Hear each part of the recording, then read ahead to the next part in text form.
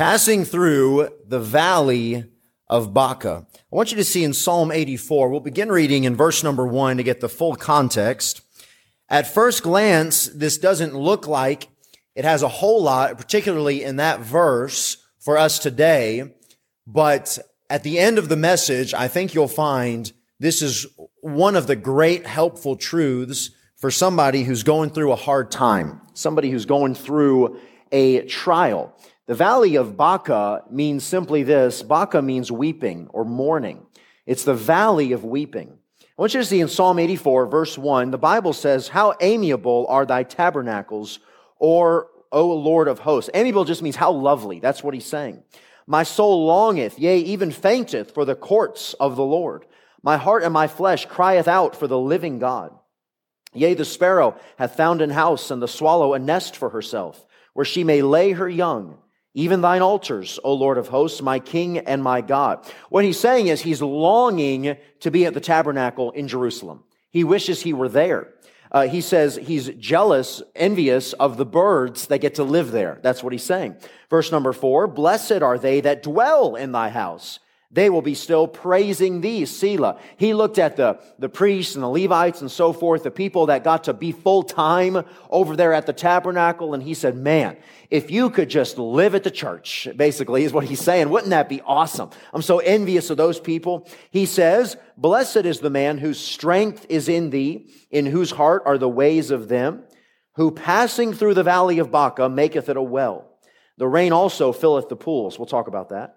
"They go from strength to strength. Every one of them in Zion appeareth before God. O Lord of hosts, hear my prayer. Give ear, O God of Jacob, Selah. Behold our God, O God, our shield, and look upon the face of thine anointed. For a day in thy courts is better than 1,000. He's saying one day at the tabernacle in God's presence over there in Jerusalem is better than 1,000 days anywhere else. "I had rather be a doorkeeper in the house of my God than to dwell in the tents of wickedness." I'll take the lowest job over there at the tabernacle than to live anywhere else and do anything else. "For the Lord God is a sun and shield. The Lord will give grace and glory. No good thing will he withhold from them that walk uprightly. O Lord of hosts, blessed is the man that trusteth in thee." They say that the valley of Baca was perhaps the last leg of the journey on a pilgrim's way to Jerusalem. Everybody had to go to Jerusalem to make sacrifice. They had to go there to the tabernacle. Now, to us, we love church. We do. I love church. Church for us is a little bit different than the tabernacle was for them, because the tabernacle represented the actual presence of God. It wasn't a church, it's different, but it was still a spiritual thing. They wanted to go be in the presence of God. They wanted to go worship. They wanted to go be with like-minded people. That's what they were looking for. And so there are many psalms that are written about that pilgrimage, about going and coming, about going. They had to go at least annually over there. And along the way, though, when they got to the valley of Baca, it wasn't quite so easy to get there. He's acknowledging that as awesome and as jubilant as it is to be there, he loved everything. You can read the courts. He probably thought about the cords and the curtains, the furniture described there in the old. He loved everything. He loved everything about it. But along the way, before you got there, there was a valley of Baca. Probably, literally, it was probably so called because of the sap that would come from the certain trees that would be in that area, the balsam trees or the juniper trees or the mulberry trees. That's suggested maybe. Maybe it was because of some certain kind of brackish water, a mix of salt and fresh water that would come out and it would resemble a tear maybe, or the resin would resemble a tear or something. But figuratively, what we get out of it right now is very clear. It was a valley of weeping. Now, you and I, along our journey towards heaven, our journey of glory, it is a wonderful thing to be a Christian. It really is. It's awesome. I mean, everything about being a Christian is wonderful. There's a song that we're listening to right now. I don't know what people do without Jesus. And I don't know what people do without Jesus. I got saved when I was a little kid. To God be the glory. Praise God. I grew up in a Christian home. I had nothing to do with that. But I don't know what it would be like to be a young adult without Jesus or a teenager without Jesus. I'm not saying I was perfect. I certainly was not. But I had Jesus. When I was discouraged, I had the Lord to talk to. I had the Lord to comfort me. I had the Holy Spirit, who is our comforter. I don't know what people do without Jesus, but along the way, God will often lead us through, from time to time, a valley of weeping. You understand, as well as anybody else, that not everything about the Christian life, not everything you go through in the Christian life is easy. There are some times that tears happen. There's a time of sorrow, a valley of sorrow. And I could be talking tonight to people who are actually in the valley of Baca right now, the valley of weeping. I could be talking to people who've recently come out of one, or maybe you're just nearing the edge of that valley. I'm definitely talking to some people who have it ahead of them. And you can do a couple of things in the valley of Baca. You can complain, you can get discouraged. God forbid, you can quit the Christian life and you can quit moving ahead and quit moving forward. Or you can get a blessing out of that valley. You can, as it says here in verse number 6, make it a well. The author of this psalm, and I'll talk about that in a second, the author of this psalm is probably David. Probably. It seems like it from what he says. He says the Lord's anointed there, and it seems like it was David, even though it's not signed by him, as many of the Psalms are. And some have suggested that this was written when David was on the run from Absalom. Do you remember the story? Not his only son, but his very own son rose up against him and took the kingdom. He did it gradually and suddenly at the same time. Over a period of years, he would sit at the gate of the city and he would speak to every person as they would come through. And person by person, he stole the heart of the city, of the nation of Israel. He stole their heart. And then suddenly one day he rose up and he took over and drove his own father from the throne. Can you imagine that? David had his battles. He had all that time. He's an older man now, and now his family, Absalom, has turned against him. This may be part of why he longed to get back to Jerusalem. But what he points out is he wants to be in the presence of God, but along the way there's a valley of weeping. If this is the case, if this is who wrote it, and that's when he wrote it, he was right there in the valley of weeping. I can't imagine that. I hope that my family all grows up and we all stay close together and they all respect their father and keep loving the Lord. I don't know that, but I can't imagine the pain of my own son turning his back, and not only that, but leading others to rise up against their father and driving me out of my own home, if you can imagine that. I can't imagine. That'd be a valley of weeping. It sure would. And you might be in a valley of weeping right now. You might be in a valley of weeping of your own design. Maybe there's remorse over sin. Sometimes that's good for repentance. But what I'm really focusing on tonight is a valley of weeping that just happens sometimes. Maybe you have a loved one with cancer. Maybe you've got a little baby in the NICU. Maybe you can look back at a time when you had somebody in the NICU. That was a valley of weeping. Maybe you lost a loved one too soon in life. Maybe there's real struggles at work. Maybe there's sin in the family somewhere. Maybe there's just so many things it could be. And little children can be in something like that just because it's not a big deal to you. If it's a big deal to a child, it's a big deal to them. That's the biggest thing sometimes in their life at that point they're going through. And so the valley of weeping, it can be a lot of things, but it matters what you do in that valley of weeping. It matters so much. And we're going to find that here tonight. Number one, in the valley of Baca, I have 4 points tonight. Number one, some things that you need to make sure you do to be encouraged is, number one, keep your eyes on the Lord. Keep your eyes on the Lord. You know, as you read this chapter, it's not really about the valley of Baca. It's not really about the valley of weeping. It's about being in the presence of God. It's really an upbeat chapter, although that verse catches us and says, well, what does that mean? If you keep reading, well, just keep reading.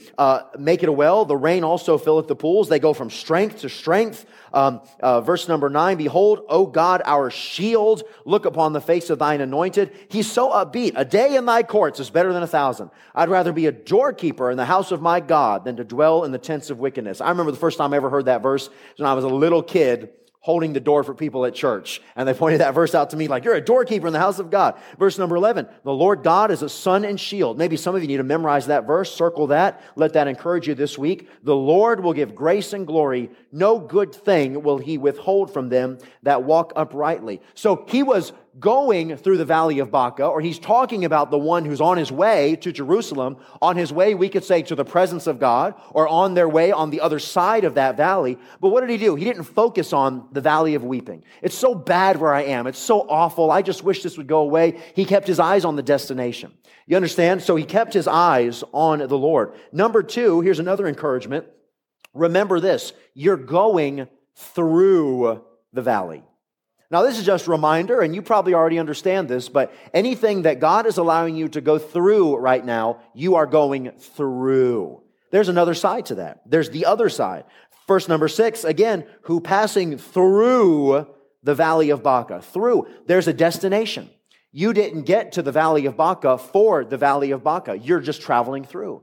And so oftentimes as Christians, we get so discouraged because we're looking at what's right in front of us instead of looking ahead towards the Lord Jesus Christ, looking unto Jesus, the author and finisher of our faith. So we look to Jesus. We look ahead. There's another side to that valley. You're going through that valley. Nobody stays in the valley.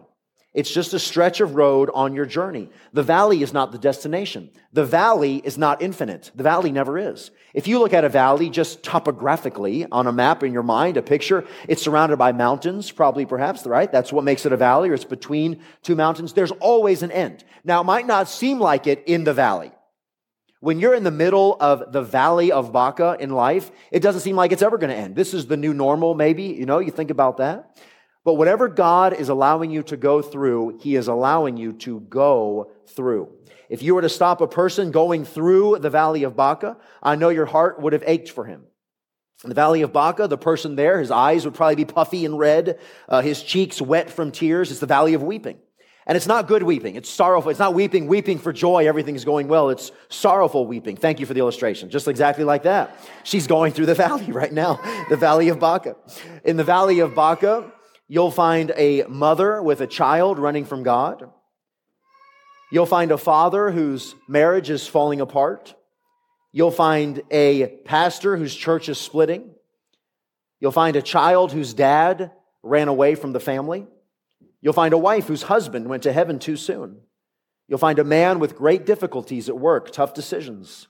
You'll find a student struggling at school. You'll find brutally murdered right beside me here next door.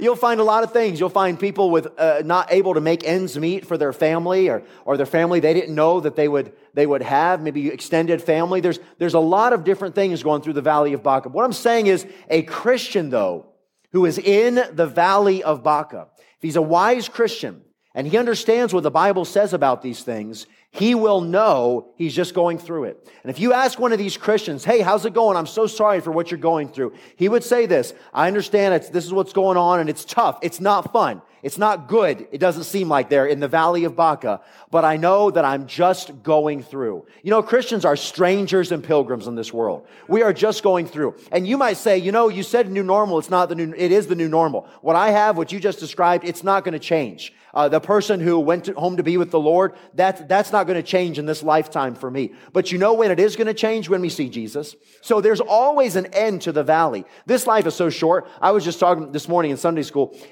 20 years ago, just about, I was in eighth grade. No, maybe it was 20 years ago. It seems like a long time ago, but I was like in 7th grade or so. No. I was like in 10th grade 20 years ago. I'm saying, like, where did that time go? I still see myself as a very young person. Like a kid, I'm just right there, I think. Let's have a race to drink Mountain Dew through a Twizzler and see who can get done first. That's where my mind is sometimes. And I'm like, wait a second, I'm a grown-up. It's hard to go up the stairs a little bit sometimes now. And the time just flies by and I feel like I'm halfway to 70 here next month. And I'm thinking like, there goes life, And either way, life is so short. But we get so hung up on this life. I just wish I had more money. I just wish that I could be doing better. This life is so hard. Understand this. You are going through it. You are going through it. There is another side. I can keep going through it knowing that I am going through it. What's your valley right now? What's your valley? What is the valley of weeping that you might be in right now? You're going through it. Number 3, remember there are blessings even in the valley. So we're encouraged as we're in the valley of Baca, looking ahead towards Jesus. We know that we're not here for here. We're here to get to the other side to see the Lord. We're just going through it. And so then we also understand as part of that there's an end to this. Whatever we're going through. But wait now, while you're in the valley, soak that in a little bit because the Lord has something for you in that valley. We're singing a song next week, Lord willing, called Sweet Things Out of Dark Places. The Lord will give sweet things out of dark places. Heavenly light where once it was dim, and so on and so forth. And so, all All right, I see a lot of people distracted now. People, I say sometimes like, yeah, I noticed you were falling asleep. I know exactly what every single person in here is doing, even though I don't always point it out. And so April's up here flapping her arms like a bird to turn the TV back on and off. So, yeah, all right. So that's just Satan trying to distract. I'm just kidding. You're not saying. Some preachers say that. No, I appreciate it. Thank you, April. Remember, there are blessings in that valley, okay? You're going through the valley of Baca, but notice what it says here, okay? Look in your Bible in Psalm 84. Verse number 6, who passing through the valley of Baca, what do? They make it a well. The rain also filleth the pools. They go from strength to strength. Every one of them in Zion appeareth before God. So I know I'm going to get there to Zion, to Jerusalem. I know I'm going to be with the Lord one day. I know there's another side to this valley. There's the other end to this valley of weeping. The weeping will stop, right? Weeping may endure for a night, but joy cometh in the morning, the Bible says, okay? But along the way, there is something sweet about that valley that you can learn. Think about this. Why would a pilgrim going along, stop in the valley of weeping, a place that was inhospitable and unforgiving, and make a well? Now, you think of a couple things. One, to get some water, right? Obviously. Well, if they were thirsty, they might as well go to the next water stop, because I feel like a lot more moisture would be expended in the digging of a well. It's a big deal to dig a well, right? In the desert there, where the Middle East and Israel.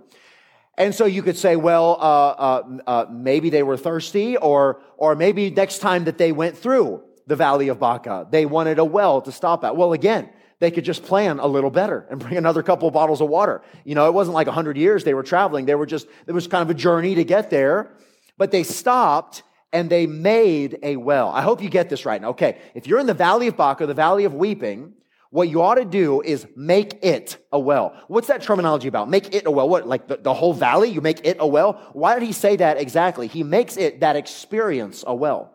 Going through I hope you get this right now. The valley of Baca. Every one of you have been in one, and every one of you are going to be in one.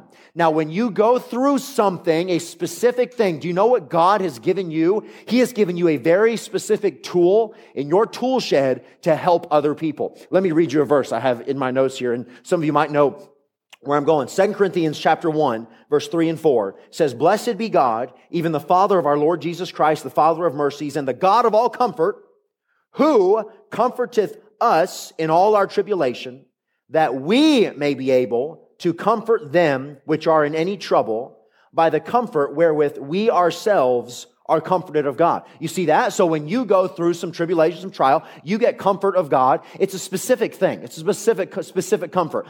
For example, we're in the NICU. Our baby's in the NICU right now. I'm probably going to go right after service tonight to go see her. We were there last night till late, got here early this morning, got back to the house. But when people who have been in that exact situation, it seems like they came out of the woodwork when they found out that we had somebody in the NICU. Hey, I had this happen. It was great. And look at my kids not surprising, Donnie was premature. And look at him now. No, I'm just kidding. It is surprising. And everybody that they said is, oh, by the way, pray for Michael Mosley. He was premature and he has pneumonia. I meant to mention that already. So pray for Michael Mosley. Listen to you right now. Lord, I pray to help Michael. He's got pneumonia. And thank you for his example of being born very premature, 2 pounds and change. And now he's a full-grown, healthy, strong, very tall young man. So Lord, I pray that you would help him tonight, though he has pneumonia. His mom asked us to pray. In Jesus' name, amen. And so when you're going through something and God brings you through to the other side, you know what you have there? You have some comfort, a very specific comfort that you can give to someone else from bad stuff. I mean, you might be from a broken home tonight. And you would say, I just wish that I wasn't from a broken home. I think everybody would say that probably, that's from a broken home. But do you know what you have? You have some comfort there that you can give to somebody else. You see a young person coming up from a broken home or something like that, and you say, hey, you know, it doesn't matter all that much. The Lord can use you in a specific way. You can come along and encourage somebody. So passing through the valley of Baca, you know what he did? He made it a well. So I can imagine a traveler, get this now, going through the valley of Baca. And he's maybe not been there before. And it's long. It's longer than he thought it would be. And it's difficult. It's hot. It's dusty. He can't see through these trees. Baca, probably the sap falling off the tree, the tear-shaped, literally. But figuratively, we're talking about the valley of weeping. He's going through a trial, the valley of Baca. And he's going, and God forbid, he's feeling like he might just sit down and quit. He can't do this anymore. But he lifts up his head just enough, and he sees something in the distance. He doesn't know if it's a mirage or what. He gets a little closer. It's a well. And he runs now. He gets to the well and he pours water over himself and he drinks from that well and he's refreshed now. He's encouraged now. He can keep going now. He believes he can maybe even see the end now. And he looks down and he sees a little note there. And he opens it, and you know what he finds? He finds a note from the person that dug that well that says, "Dear traveler, I dug this well, and I wanted you to know that the valley has an end. It'll be okay. I got through the valley, and so will you." You know what that traveler did? He, in the valley of Baca, made a well. So why would a traveler make a well? It would be for those who come after him. It would be for maybe his family. It would be for maybe some acquaintances, but very likely it would be for somebody he'll never meet or hasn't met yet. And so you pass through the valley of Baca. You're in a valley right now. Here's what I encourage you to do. Make it a well. Make it a well. Look around. Stop. Look around. Well, look what happens here. You just look down. Just look down. The rain also filleth the pools. Rains of blessings come down even in the valley of Baca. They're in the pools that are only in the valley of Baca. You get to know the Lord in a way that you'll never know the Lord otherwise when things are difficult and the Lord shows himself strong on your behalf. They go from strength to strength. So today, the Lord's given me enough grace for today. I don't know how I'll make it through tomorrow. Just wait, get to tomorrow, strength to strength. God will give you grace for each new day. He giveth more grace, the Bible says there in the book of James. And so you'll find even in the valley, stop and look around. Get something out of that valley. Now, here's why I think you ought to do that. Because look in verse number 11. The Lord God is a sun and shield. The Lord will give grace and glory. No good thing will he withhold from them that walk uprightly. And so you're in the valley of Baca. You ask the Lord to take you out of it. Next day, the Lord hasn't taken you out of it. Do you know what we can conclude from this one chapter? That it's good for you to stay there. That's what it says. No, if it was good for you to get out, the Lord wouldn't have withheld that from you. That escape, immediate escape from the valley of Baca. And so the Lord might need you to be there a little longer. You might not know why today, but you might know why later. Mrs. Hawkins was a great encouragement there in that ladies' meeting on Tuesday, and she was able, as a pastor's wife, a current pastor's wife, grew up in a pastor's home, and now got married as a young lady, and now has been her whole life a pastor's person, pastor's wife, pastor's daughter, and she was able to give some very specific encouragement to other pastors' wives. I remember when I was in 11th grade, I was expelled from high school. Unbelievable, right? I was expelled from high school. Now, half of you are going to leave, right? I'd never come back. No, it was nothing serious. It was just mischievous, dumb stuff. Christian school type expulsion level, okay? And I went to a Christian school. And right now, looking back, okay, we're shaking your head. Right now, looking back on it, it doesn't seem like a big deal to me. I never think about it really, except for all the times that I do. And I just kidding. It doesn't bother me anymore. But at the time, I was absolutely crushed. At the time, as I think 17 or 16, maybe was just about to turn 17, it was the biggest thing in my life. I was not a person that I thought was the kind of person that would get expelled. The kids that did get expelled from Christian school, you saw it coming, like you knew what they were into, and it was only a matter of time before those teachers found out like the hidden profile online that they had going on. Holy cow, it's about time, right? Where's so-and-so? Well, I don't need to know. I'm sure they're where they need to be, But when I got expelled, I was like, me? I'm the kid that goes on teen soul winning every week. I'm the kid that is raising all this money. It was just before missions conference in February. I'm the kid raising all this money for missions. I'm the kid, that's at every activity, and I'm the kid that leads the charge whenever there's whatever. But I was also dumb and just went overboard on all kinds of whatever things, and I drew attention to myself, and so I got in big trouble, and but it crushed me. In fact, I remember when I was told there in the office that I was suspended indefinitely, and then I was expelled later. But in that moment, it was a shock to me, and I had to just go home. And I remember weeping.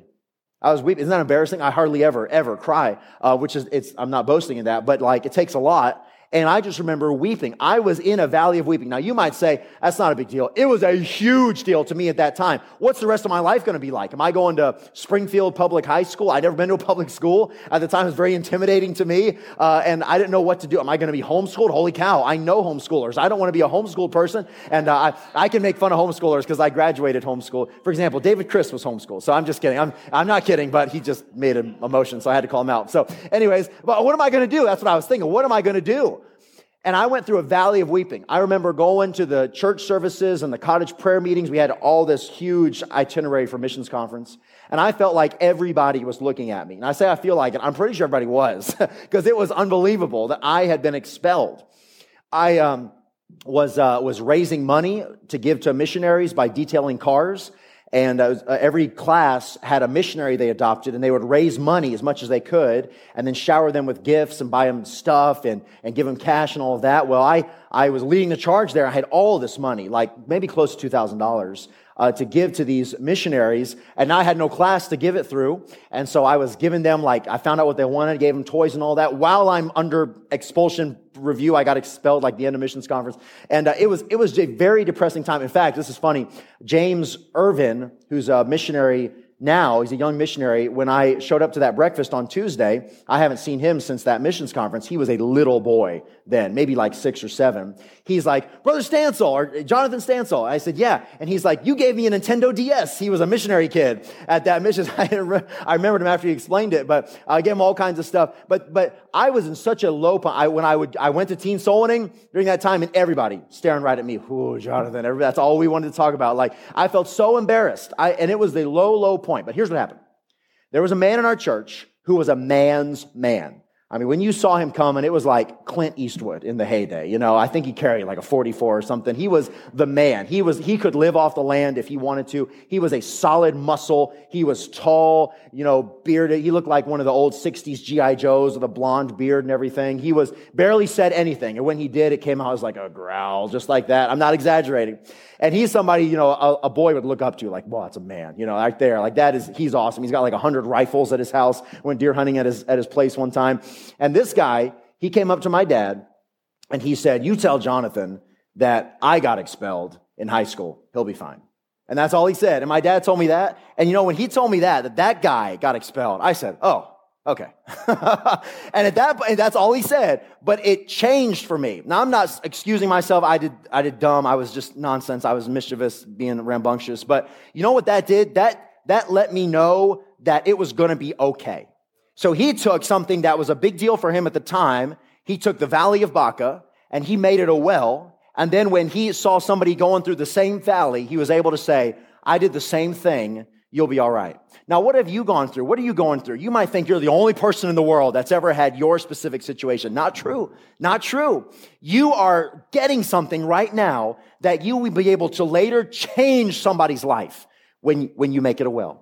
You understand? That's number 3. And then finally, number 4, you're listening well, thank you. Number 4, whatever sorrow is in the valley of Baca, it doesn't compare to the joy on the other side. Whatever sorrow you're going through right now, it seems great, and it is great. Okay, I'm not belittling it at all. There are some great sorrows that happen to us in this life. But it is nothing compared to the joy up ahead. Verse number 10, a day in thy courts is better than 1,000. I'd rather be a doorkeeper in the house of my gods than to dwell in the tents of wickedness. The wise person knows that following God, trusting God, is incomparable to any other way of life. It says right here, he said, I would trade a day, 1,000 days out of the will of God for one day in God's house. It's so much better following the Lord. I know what's on the other side. Verse 11, no good thing will he withhold from them that walk uprightly. Verse 12, O Lord of hosts, blessed or happy is the man that trusteth in thee. So tonight, I'll close. Are you in the valley of Baca?